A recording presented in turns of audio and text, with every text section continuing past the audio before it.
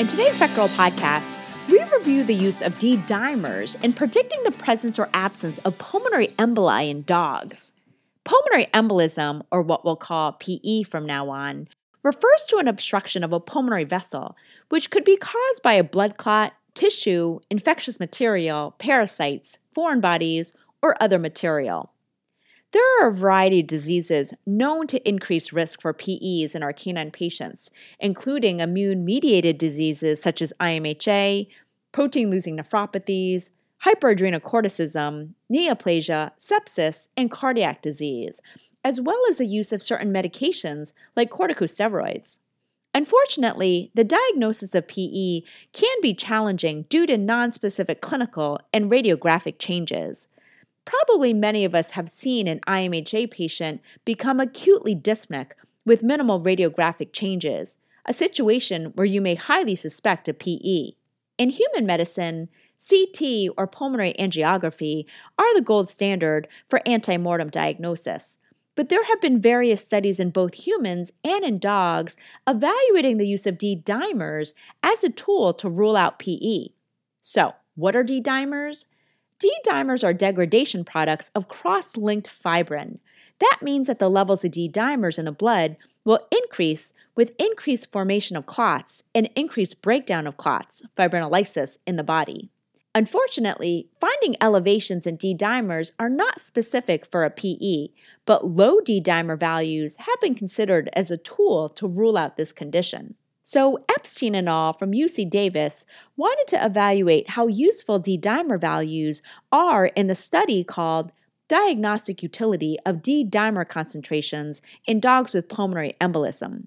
This was a retrospective study assessing the diagnostic utility of D-dimers in dogs with pulmonary embolism. The authors included dogs with a necropsy-confirmed pulmonary arterial thrombus or embolus, and who also had a coagulation panel that contained a D-dimer value performed at the same visit in which the patient was euthanized or died. Dogs were excluded if they were in DIC or had thrombi in organs other than the lungs on necropsy. The study also included a control group that were age, sex, and breed matched.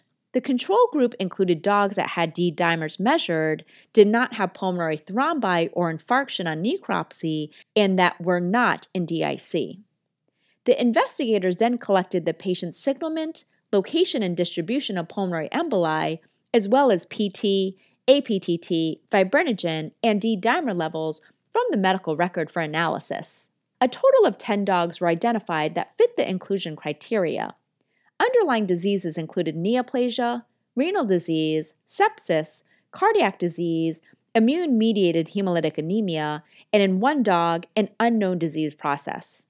Of the 10 control dogs, diseases included neoplasia, renal disease with protein-losing nephropathy, seizures, sepsis, gallbladder rupture with bowel peritonitis, and pulmonary hypertension secondary to chronic bronchitis. 2 of the control dogs were found to have systemic thromboembolic disease on necropsy. The majority of dogs with pulmonary embolism had multiple lung lobes involved, with a 50-50 mix of large versus small arteries being affected. So, what did the investigators find? When comparing the dogs with PE and the control group, there were no statistically different findings in PT, APTT, fibrinogen, or D-dimers.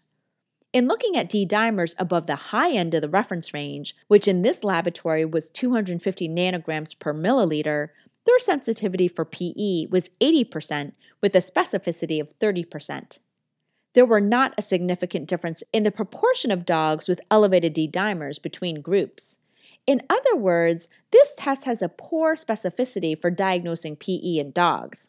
The sensitivity was high at 80%, but this value is still lower than what has been previously reported in people. This means that of the 10 dogs with a confirmed PE, 8 dogs had elevated D-dimers, whereas 2 dogs did not. As a quick reminder, the negative predictive value indicates how likely it is for a patient who tests negative to truly not have the disease, in other words, a true negative.